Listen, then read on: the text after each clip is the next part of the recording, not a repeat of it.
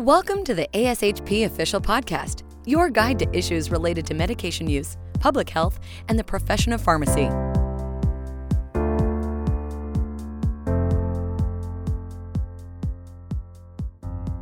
Thank you for joining us today for ASHP's Practice Journeys podcast.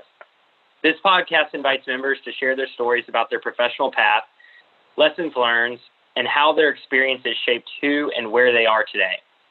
My name is Tyler Vest, and I am the Pharmacy Manager of Automated Dispensing Cabinetry and Controlled Substances at Duke University Hospital in Durham, North Carolina. I will be your host today for the ASHP Practice Journeys podcast.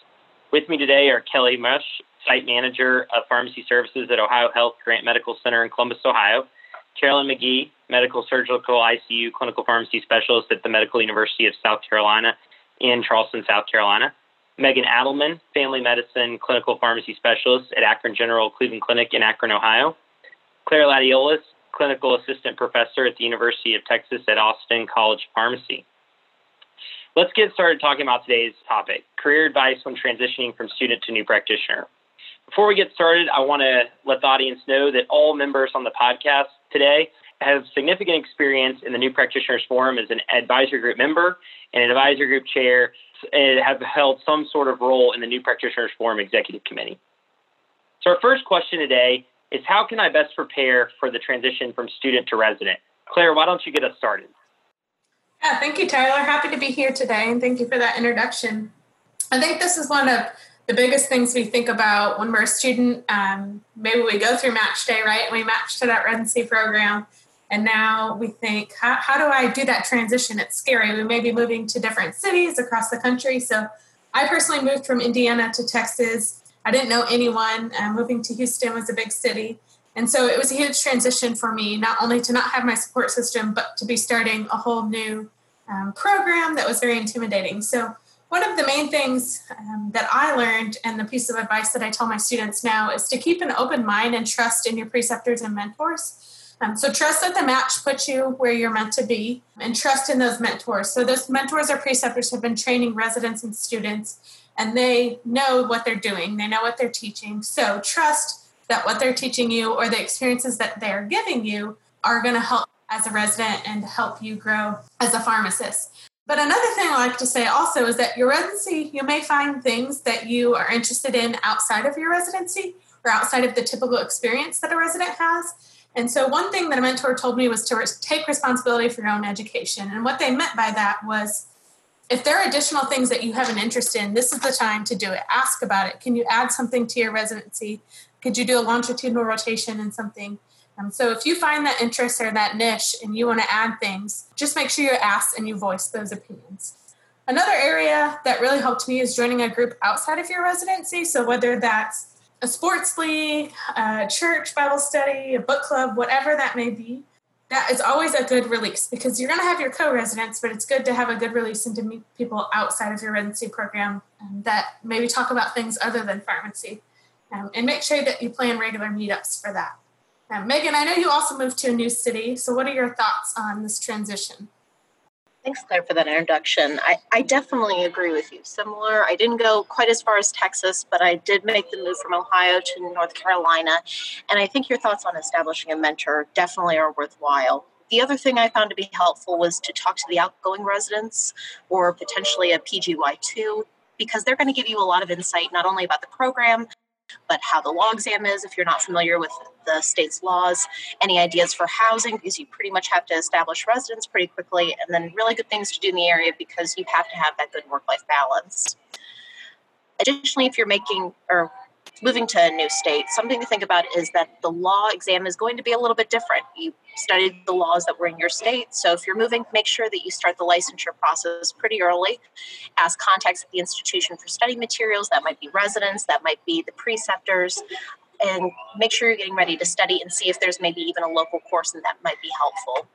It's best to have as much done before starting the new position to prevent additional stress or complications. I know I was studying for the law exam right in the middle of moving too, and that wasn't exactly the most ideal situation. Additionally, the last kind of thing I was thinking about was if hopefully we've got some earlier year students, so like P1s on the on this podcast to P3s, consider having a small reserve of funds, especially because the first paycheck coming in is not going to be until about mid-July. So this can help alleviate stress in the long run by having a little bit of reserve to sit back on. Hey, Megan and Claire, thanks for sharing your advice and your perspectives on these topics. I definitely agree with a lot of the points you said. I think mentors with any transition can be helpful with providing advice and perspectives as you transition to new places in your careers. So apart from, the transition from student to resident, we'll go into our next question that kind of focuses similar on that is, what are some factors to consider when you're searching for a job? So Claire, we'll go ahead and turn it back to you. Thanks, Tyler. Awesome. So this is another area that can cause a lot of angst, right? So we are going through residency and then, oh no, we have to start looking for a job. And so when we match into a program for residency, we're like, that's where we go, right? And the match decides where we go.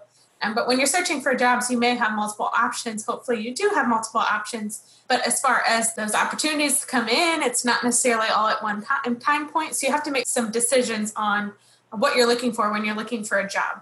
So one of the big things for me was during residency, I knew I was interested in academia. So I was looking for academia positions. But one thing I really wanted to make sure that I had was a culture of mentorship and supportive colleagues, because I knew that in residency, you are used to having a preceptor, right? So every 4 weeks, you change different preceptors, you have research mentors. And I knew in academia that was a big thing, right? I have to continue my research. I have to learn to be a teacher. I have to continue in the service aspect and being involved in professional organizations. And I didn't want that to just drop off or to be difficult. So I wanted to find a place where I knew that there was a culture of that mentorship, that I was going to have people that have been in the field for a long time be able to mentor me. And that is something that you can kind of find out from asking your different peers or your colleagues, networking. You can tell what the culture looks like on your interviews, asking people that work there. Another thing you want to think about is the leadership of whatever institution you're going to, whether that's a hospital or a college of pharmacy or whatever that may be, is you kind of want to gauge what is the relationship between the leader and the people working for the leader. Now, don't get me wrong, you're going to have pros and cons with leaders everywhere, right? The grass is always greener, so there's always going to be something that maybe you don't like or something that you really do like, but you just want to observe what does the relationship look like between that leader and the colleagues that are there. Are they able to manage up, down, and across? And does that seem like something that the people working there are happy with? So with that, Carolyn, I know you also have some great ideas on this. What are your thoughts? Yeah, thanks, Claire. I totally agree with you. I think mentorship and leadership are some really important aspects to look for when searching for a job. For me, I really had to figure out what my non-negotiables were. Like, what am I not willing to compromise on? And you also really have to think about what your career goals are and figuring out which organization best fits those career goals. Your job search can also look very different depending on what stage in your career you are. For me, when I was searching for a residency, I knew that what I wanted in a residency program is to be at a place that was going to challenge me and mold me into an independent and clinically strong practitioners. Those were my non-negotiables. But then when I was looking for my post-residency job, that task seemed really daunting. With residency, my mindset was I can do anything for a year or I can do anything for 2 years. But looking for a job seemed so much more, it seemed like such a bigger responsibility. So my non-negotiables, or the 4 most important things to me, were the patient population that I was going to be taking care of. I knew that I really enjoyed taking care of medically critically ill patients. Opportunities to precept, that's something that I'm really passionate about, teaching residents and students. Opportunities for research, and then similarly to Claire, mentorship, having some other people that were going to help me further my career. So I picked the job that best fit those priorities. Next, I would also advise everyone to seek advice from others, but at the end of the day, you have to realize that you're the only one that can make that decision, and you're the only one that really knows what's going to make you happy. Tyler, what do you think? Yeah, I think that Claire and Carolyn, you both shared some great points. I think it's really important to know what you want and what you don't want in a job. So when you're searching, you can factor all those variables out. Additionally, I think it's really important to look at culture and the strategy of the department and how that complements what you're looking for. So similarly to thinking about what you're looking for when searching for jobs, one of the next questions that we'll focus on is maybe something that goes along with the job process. So our question is, how do I negotiate my salary? Should I even do so considering the competitive market? So we'll go back to Megan to get her thoughts on this question. I think this is a really great question and can definitely be something difficult prior to a resident, as you don't really have to do any negotiation. One of the first things people usually think about is salary. However, this is just the direct first thing that usually comes to mind. When you're thinking about salary, be sure you do your homework after receiving an offer. And this is typically dependent on both the position as well as the location. For example, my first job was a faculty position, so I used the AACP website to determine if this was a competitive offer. If you're planning on asking for an increase in salary, make sure you're able to justify the reason why. This might be that you have additional training or you had a particular background or skill set needed, and you're ready to go in and start the position as it is. If you're more in the private sector or in the community, you may consider asking about bonuses if meeting certain standards within that position. Another thing to think about is that remembering that negotiations expand past just salary. There's much larger pieces and parts of the puzzle to consider. For example, you could ask for a professional stipend for travel, additional money for continuing education, licensure, and certification, and that can be large money savers and occur annually, which you'll see year in and year out when you stay with the position. Other soft dollars can include increases in the amount of future travel and conferences, as well as benefits and PTO. My final thought would be, make sure you determine who you're talking to. Is this human resources? Is this your future boss? This can help better understand why some of the return communication may be delayed. Kellie, I know that within the management position, you might also have some great thoughts. Thanks, Megan. You really kicked us off to a great start here. Remember when you get that offer to be excited. You got the job. Soak it in. Then take time to clarify with the recruiter or the manager what the full details of the offer include. It is okay to ask what factors were considered in developing the offer. This will clue you into maybe years of experience that you're being granted for your residency training, as an example. The recruiter may be able to clarify right then and there which things are not negotiable, like paid time off. Then ask the recruiter or manager to consider the offer with your family and provide a reasonable time to follow up. A reasonable time would be a few days, no more than 1 week. Remember that if you decide this is not the right offer or position for you, that they have other candidates that they're wanting to move on to as well. During that time frame, while you're considering your final decision, think through all the points that Megan reviewed and potentially bounce your thought process off a mentor or someone in a close circle that you trust. When you come back to the recruiter, you'll have a solid counter negotiation, such as requesting an increase in salary. Somewhere in the 3 to 5% is usually reasonable, or adding in those other fringe benefits that we discussed. Usually when the recruiter cannot budge on the salary, they may even offer up other items like a later start date or a one-time relocation bonus, which may typically be up to a few $1,000s. Remember, the worst thing that the recruiter can say to you is no, and that's a no to your reasonable request. The employer wants you, or else they wouldn't have offered you the job. Tyler, as a manager, do you have any additional insight here? Yeah, I agree with a lot that you said, Kellie and Megan. I think that one of the things that you want to look at is maybe if you cannot negotiate salary, there's a lot of soft dollars that can be negotiated.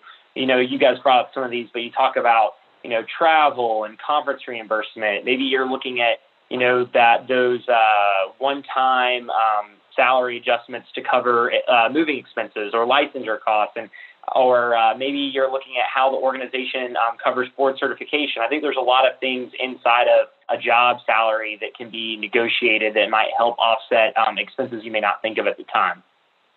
Apart from talking about, you know, the job search and negotiating salary, we're going to transition a little bit back more to talking about stages of your career. So our next question is, how can I best prepare for the transition from resident to career?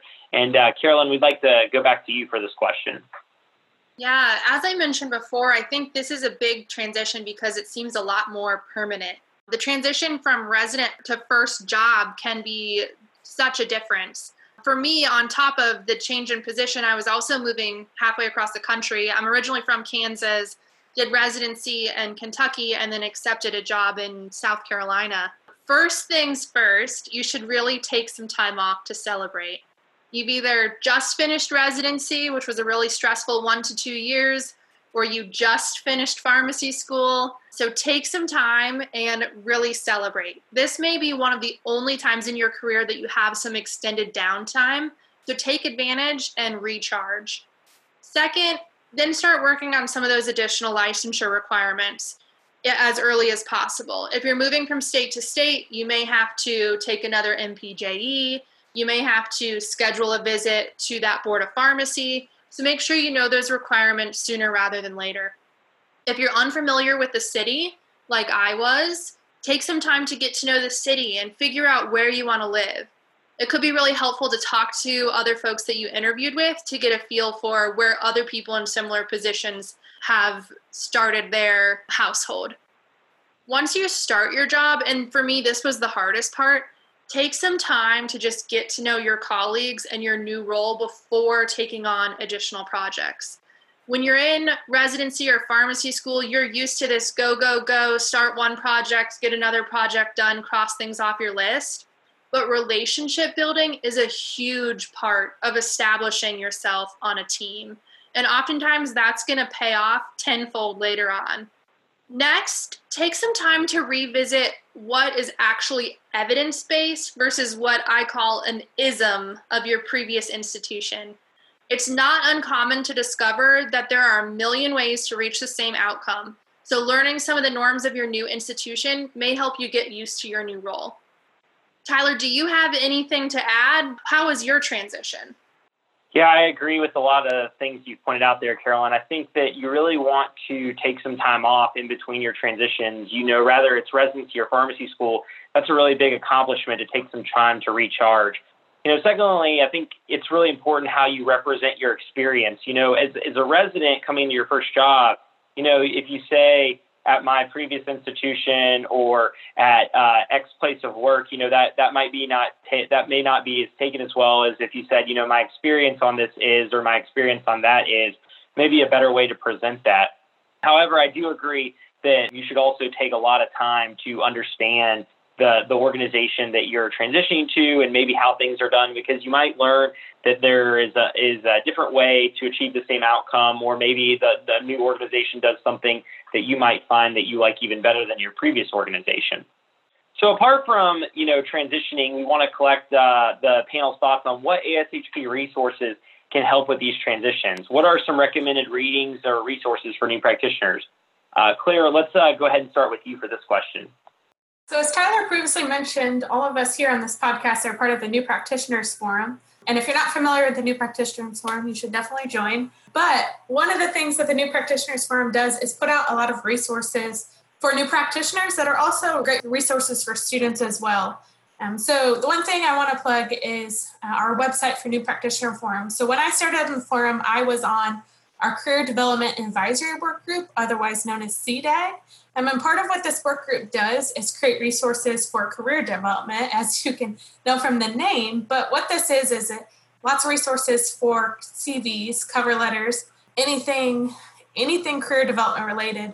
And these are some of my favorite resources because they look at, so for example, we have a CV transitions toolkit that looks at transitions from student to resident to new practitioner to how many years you are outside of your first job, et cetera, and looking at what things do we need to add or take away from our CV? What things do we need to consider for that? So I provide these resources to my students all the time, especially when they're looking at applying for residencies because they're very helpful. And then I also provide these to residents as well as they're going through these transitions. So this is just one example of the resources that the New Practitioner Forum has.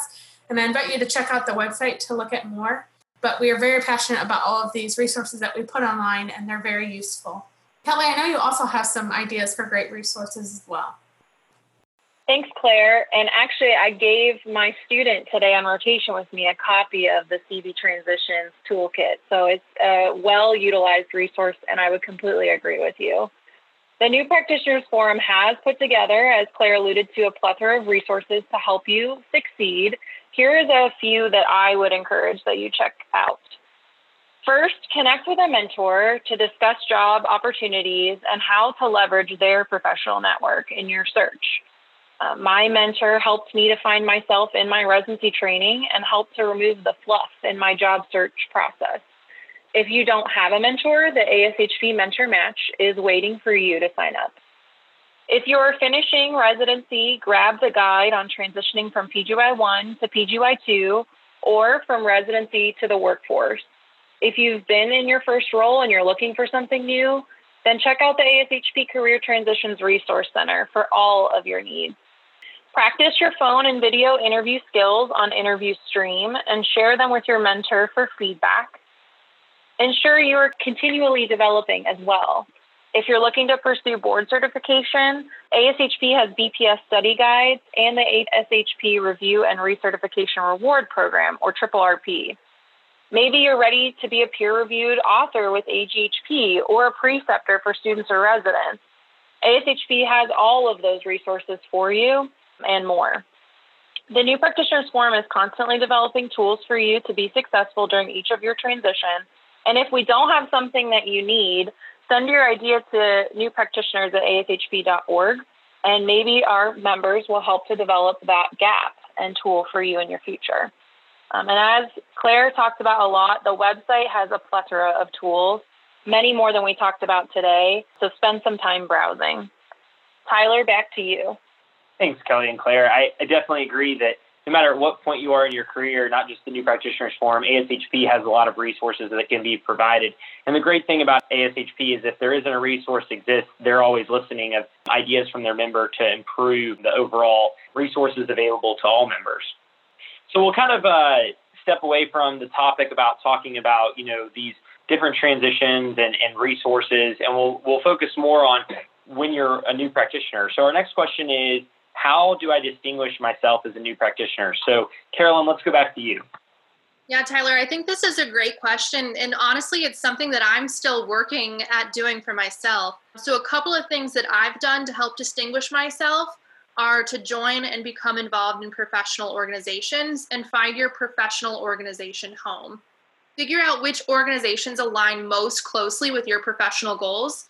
So for me, I'm involved in ASHP, obviously, and I'm also involved in a multidisciplinary critical care organization. Both of those organizations fulfill different professional needs for me. Another thing that you can do is take the board certification for your specialty area. This helps to distinguish you as an expert in that area, and it may carry some incentive for you at your different organization, like a bonus or moving up a career ladder. I also recommend that everyone sit on interdisciplinary committees at their organization because that can help to represent pharmacy within your institution. And lastly, figure out what your areas of interest are and publish in that area. Giving presentations is also another great way to distinguish yourself. Kelly, I know that you've done a really superb job of distinguishing yourself based on a couple of the promotions that you've already had thus far in your career. Do you have anything to add? Thanks, Carolyn. That was very sweet. And you put this very nicely. I think a lot of my advice is very similar to yours.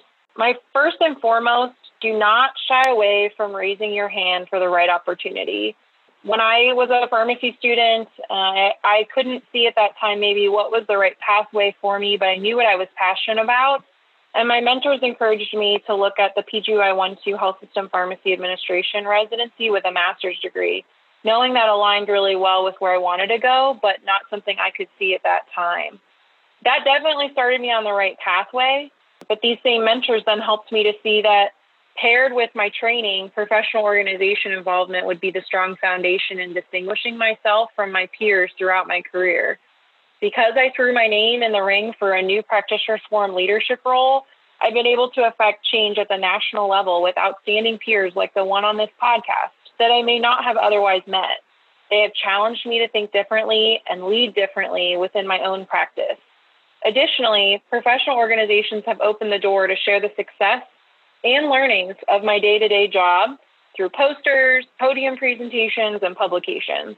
The confidence built through my involvement in ASHP and my state affiliate chapter in Ohio created a drive to lead change at the local level, become a strong preceptor, and take on stretch opportunities for advancement. You miss 100% of the shots you don't take. Tyler, back to you. Thank you, Kelly and Carolyn. I think that you guys bring up some great topics in that answer. And, I think that really, I agree with Carolyn that as a new practitioner, I think you're still trying to find the way to best distinguish yourself. And I really think it culminates with a lot of the things that Carolyn and Kelly just talked about with, finding your professional home and finding your niche, whether it's a specialty area or some sort of research, or maybe you're focused on an annual publication. But really, I think any culmination of those can help you start to distinguish yourself. So before we close today, we have one more question, and we're going to be switching to a different topic. And our next question is, how do I maintain well-being, resiliency, and work-life balance during transitions? So we'll go ahead and turn it back over to Megan to collect your thoughts. Thanks, Tyler, again, for this great question. I think this really resonates with a lot of new practitioners, and especially the 5 of us on this phone call. One of the biggest things that I'm trying to work on personally is learning to say no, and I feel like I'm really trying to continue to grow in this area. When you're first starting, people typically offer really different opportunities, and many are exciting and new, and ones that you typically want to jump into. Also, if you're graduating from residency, you're used to working those long hours, so it's easy to get into that or stay into that mindset as you start your new position. What I try to think about now are 2 key questions. So, who is this coming from, and does it need to be done? Or 2, does this align with my short and long-term goals? In the book Good to Great, they talk about the hedgehog concept, meaning that people with the best success really narrow their activities and focus on key areas where they want to succeed. So for opportunities that don't meet this criteria, I try to respectfully decline and thank the person for the opportunity, but then recommend someone else who may be a better fit and it aligns better with their goals so that I can keep my clear goals in line. The other thing to remember is, again, when we talk about, I don't want to say work-life balance, but more of the work-life integration. My husband and I actually try to practice mindfulness. This really focuses not only on building our relationship, but then trying to stay healthy emotionally. So we try to meditate. We've been using the Headspace app that ASHP actually just recently offered. And then we use a yoga practice. So this is a great exercise, but then helps us from laying calm throughout the day and really has helped with our relationship and keeps us together during part of the day. Carolyn, I know you've really incorporated some great strategies to help with this well-being and resiliency. Do you have anything to add? Yeah, thanks, Megan. I wouldn't say that I'm an expert at this either, but definitely constantly working to improve in this area. One of the things that I always recommend is knowing who your support system is. It's always important to keep things really professional at work, but it's also important to have someone that's in a similar position that you may be able to vent to every once in a while. Claire mentioned this earlier as well. I've always tried to make sure that I have an outlet to help with that work-life balance. So in the past, I've always been a part of sports team. That gives me a reason to leave work at a certain time. That looks a little bit different right now, given the current viral pandemic.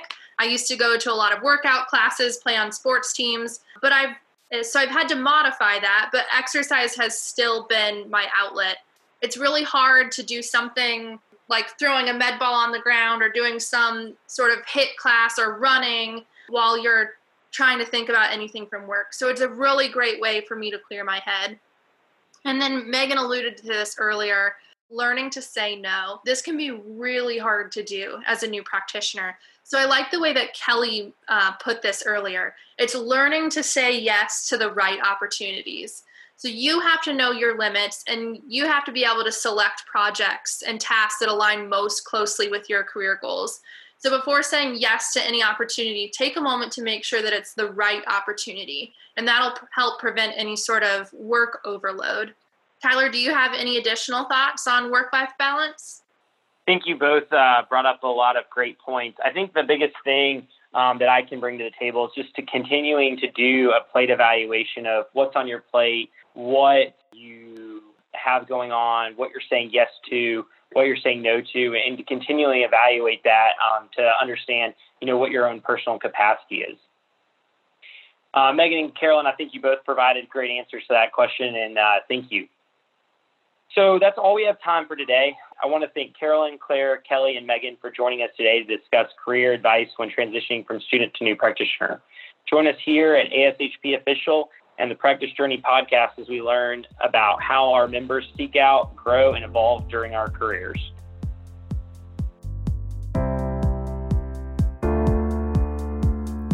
Thank you for listening to ASHP Official, the voice of pharmacists advancing healthcare.